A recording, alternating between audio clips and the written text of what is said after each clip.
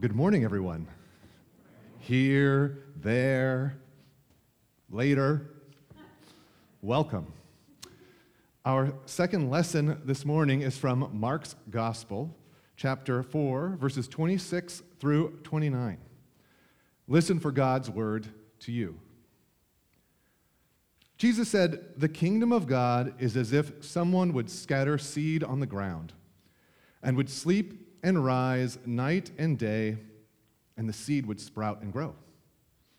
He does not know how. The earth produces of itself first the stalk, then the head, then the full grain in the head.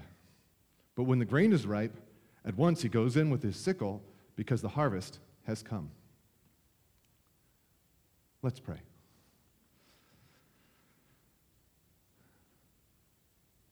Creator God, you give us words to ponder. A simple story, yet hard to decipher. Lord, we pray that you would work in us this mystery. Help us to discern what it means for us today and every day. In Jesus' name we pray. Amen. Well, I'm going to go off book here for a moment and remove this step. I forgot it was there, and that's so much easier to see. Even with my 16-point font, a few more inches is nice. For the last month, we've been reflecting on the kingdom of God, or the reign of God, through the parables of Jesus and his announcement that his mission was to proclaim that kingdom. We've heard about weeds and seeds and wheat and yeast, and this morning we're back to seeds. The kingdom of God to the oppressed Jewish people in the first century Roman-occupied territory of Palestine is a promise that Caesar is not the final authority. God is. What a breath of freedom for the people who heard Jesus' words and met him.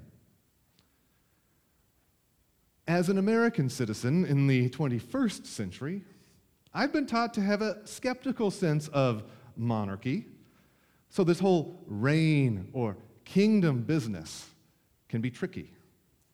You know, my American sense, maybe it's my white male American sense, of achievement and progress tells me a more perfect union is a government of the people and by the people and for the people. Maybe you've had your own bugaboos about the kingdom of God. So I'll tell you what I mean when I say the reign or the kingdom of God. My understanding of this has been largely shaped by the late philosopher and author Dallas Willard, that fellow who said, "You are an unceasing spiritual being." He writes, "God's own kingdom or rule is the range of God's effective will, where what God wants done is done.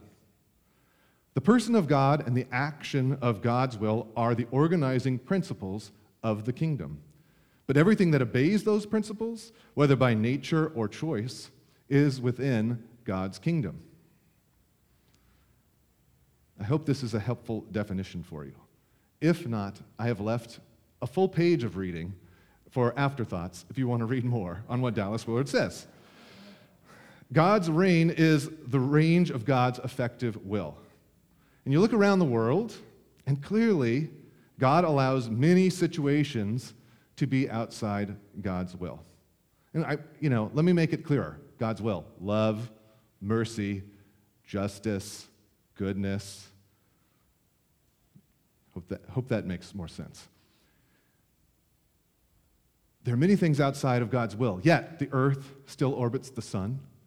We've got gravity and math and chemistry and a billion other miracles that we take for granted.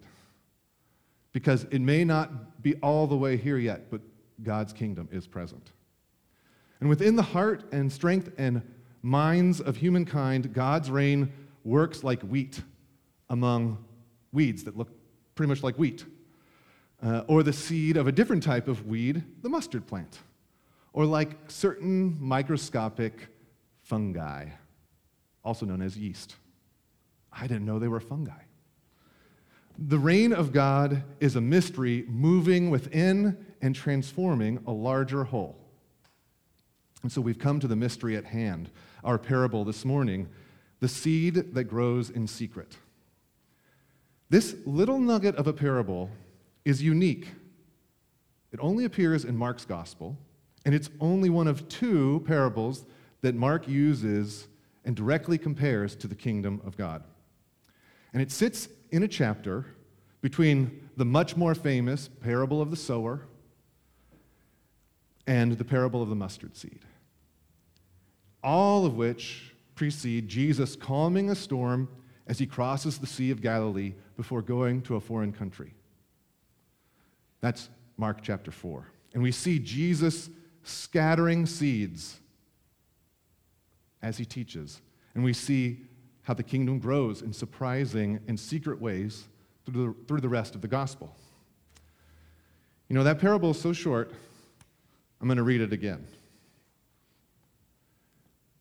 Jesus said, "The kingdom of God is as if someone would scatter seed on the ground and would sleep and rise night and day, and the seed would sprout and grow. He does not know how. The earth produces of itself first the stalk, then the head, then the full grain in the head. But when the grain is ripe, at once he goes in with his sickle, because the harvest has come." The seed grows, and the farmer does not know how. Theologian Ched Myers writes, "The clear implication of the parable, this parable, is that the growth of the kingdom will be neither obvious nor controllable." Speaking as an employee of an institution whose mission is supposed to be something like proclaiming and growing the same kingdom Jesus proclaimed, this parable is a little dangerous. Increasing the range of God's effective will, growing the kingdom, is not something we can control. But it's kind of the church's business model. Teaching and leading people in faith so that God's goodness is expressed in people's lives. Yet however many books and conferences there are for pastors and worship leaders, Reformation study visits, calendaring, worship services, confirmation classes, all of it is not a surefire guarantee. It may be our role to play. It may be good for us to do. The kingdom is probably growing, but we can't be certain how. How confusing and terrifying and wonderful at the same time. The farmer and the seed, they hardly do anything. The ground, boring old dirt, is where the magic happens.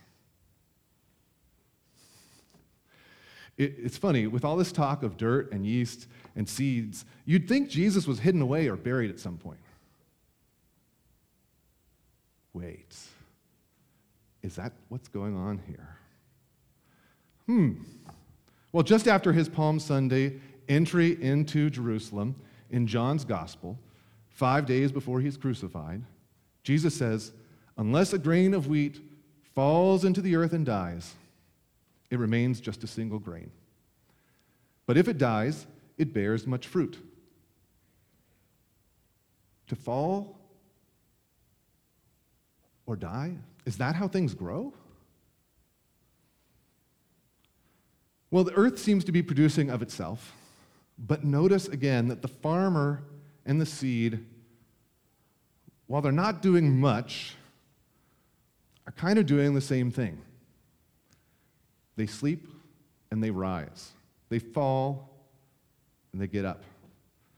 They hit the earth or the bed and they get back up. You know, lately the Campbell Skate Park, right there at Winchester, Campbell Ave, has become my de facto second office. I'm taking Ethan, my son, and Lucy, sometimes, my daughter, 3, 4, 5 times a week, for hours at a time.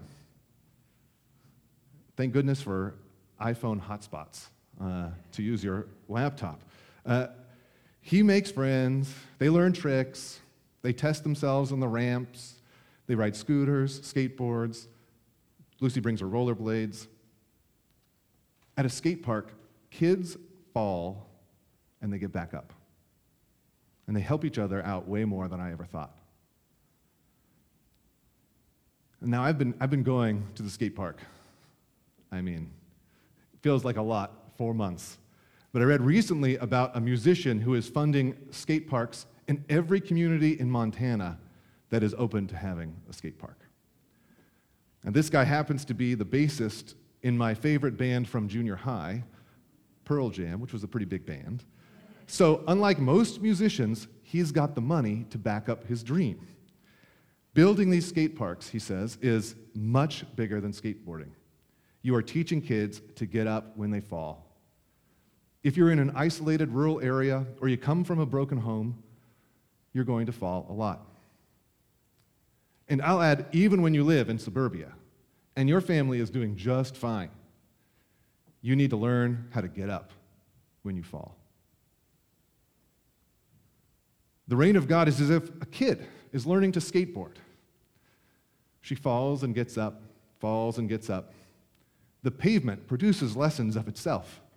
Yet, if she persists, she might learn to fly. Sometimes we're going to fall. And usually we're going to get up. Sometimes we have to die to something and be raised. Maybe that dying is as simple as dying to the idea that something is supposed to be easy. When a skater learns a new trick, it usually takes hundreds of attempts, if not more, for no other reason than skateboarding is hard. And so is life, and so is following Jesus. We fall and we get back up. We're disappointed, we move on. We die and we're raised. As the Apostle Paul puts it, we push on toward the goal to which Christ calls us heavenward. Keep going. One way to read this parable, just one way, is to recognize that in the falling and getting up, somehow the reign of God is operating and growing. Now, we can't see this when we're scraped up and bloody on the ground, or while we're sleeping, or while the seed is just there in the bare dirt. But the reign of God grows in secret, in the resurrection resilience of falling and rising. In the new novel, The Last Green Valley, good book, you should read it, an extended family of ethnic Germans is fleeing where they lived, and they and their ancestors lived for a century in the Ukraine. It's 1944, and the Soviets are reconquering Ukraine as the Nazis retreat. The Eastern Front of the war is not something I learned much about, but it was interesting. It was wild, scary. And this family wants nothing to do with Hitler or Stalin, so they are running as far west as they can. There are so many dramatic turns, but often the story flashes back to a decade before when in the 1930s, the main female character, Adeline Martel, was a maid in an elderly Jewish woman's home. The elderly woman, Mrs. Cantor, sees the darkening world ahead, remembers what her people have already been through, and she offers some advice to Adeline. Advice that comes up again and again as Adeline and her family push further and further west. Mrs. Cantor says, "My dear, I have come to believe after 81 years on this earth that our job in life is to endure, to be kind, and to constantly put the past behind us and not dwell too much on the future. If you must look back, try to find the beauty and the benefit in every cruelty done to you. If you must think about the future, try to have no expectations about it. Trust in God to guide you through." Adeline and her family fall and they get up. They get knocked down, they keep going. They lose loved ones along the way and they carry on. They're separated and they endure, and you can read it. In their journey, small, everyday deeds of kindness, where the range of God's effective will is clearest, that's what keeps the darkness at bay and the darkness from overwhelming them in their wild emotions as they journey on foot. For some reason, Mrs. Cantor's words rung in my mind as I noticed the farmer and the seed, sleeping and waking again and again. I wonder if you look back at the past, can you find the beauty and the benefit in every time you've fallen or been made to fall? Or, the beauty and the benefit in a time you fell. Can you see the seeds of your own rising? Can you see God's reign, God's will working in you in the midst of it? If you can, cool. Be grateful for the encouragement it gives. And if you can't, that's okay. It's not obvious, remember? We can't control it. It's not obvious seeing it. The least we can do is trust that God is doing something in us somehow. We get down, and God lifts us up, and somehow the territory in which God's will is moving in the world expands. As high-functioning citizens of the richest place in the richest country ever, we can be forgiven for thinking there might be a magic formula or a sweet new app for growing the kingdom. That's how everything else seems to work.